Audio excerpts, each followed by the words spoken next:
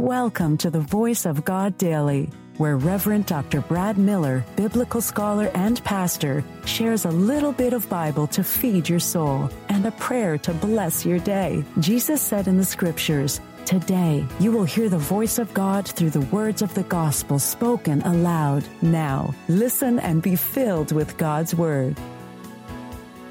Hey there. Do you enjoy reading the Bible and listening to daily devotionals? Well, I'm Reverend Dr. Brad Miller, and I've got you covered with the Voice of God Daily, your daily reading from the Revised Common Lectionary.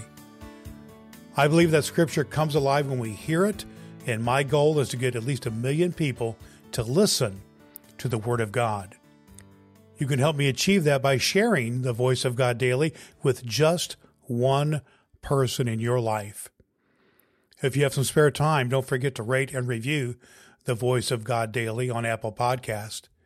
You can also download the ABC 123 Bible Study Guide from voiceofgoddaily.com to help you study the Bible better. Before we dive into today's reading, let's take a moment to pray together using a breath prayer. It's a simple yet powerful way to connect with God. Okay, let's have a breath and have a prayer.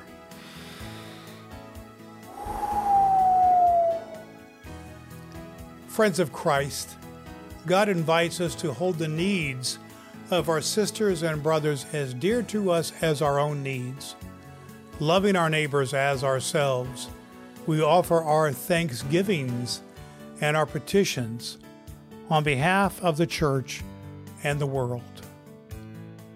Hear our prayers, God of power, and through the ministry of your Son, free us from the grip of the tomb, that we may desire you as the fullness of life and proclaim your saving deeds to all the world.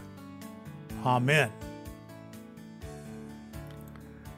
The Voice of God in the New Testament lectionary reading for this very day from the Gospel of Mark 9 through 13, reading from the New International Version. As they were coming down the mountain, Jesus gave them orders not to tell anyone what they had seen until the Son of Man had risen from the dead. They kept the matter to themselves, discussing what rising from the dead meant. And they asked him, "Why did the teachers of the law say that Elijah must come first?" And Jesus replied, "To be sure, Elijah does come first and restores all things. And then it is written that the Son of Man must suffer much and be rejected. But I tell you, Elijah has come, and they have done to him everything they wished, just as it is written about him." The voice of God for the people of God. Thanks be to God. All Scripture is God-breathed and is useful. We trust you have found the Voice of God Daily useful for your soul today.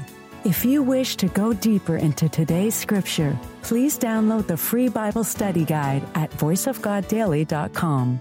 The Voice of God Daily can be heard on Apple Podcasts and at voiceofgoddaily.com. Would you be so kind as to share the good news of the Voice of God Daily with the people in your life who need to hear a good word?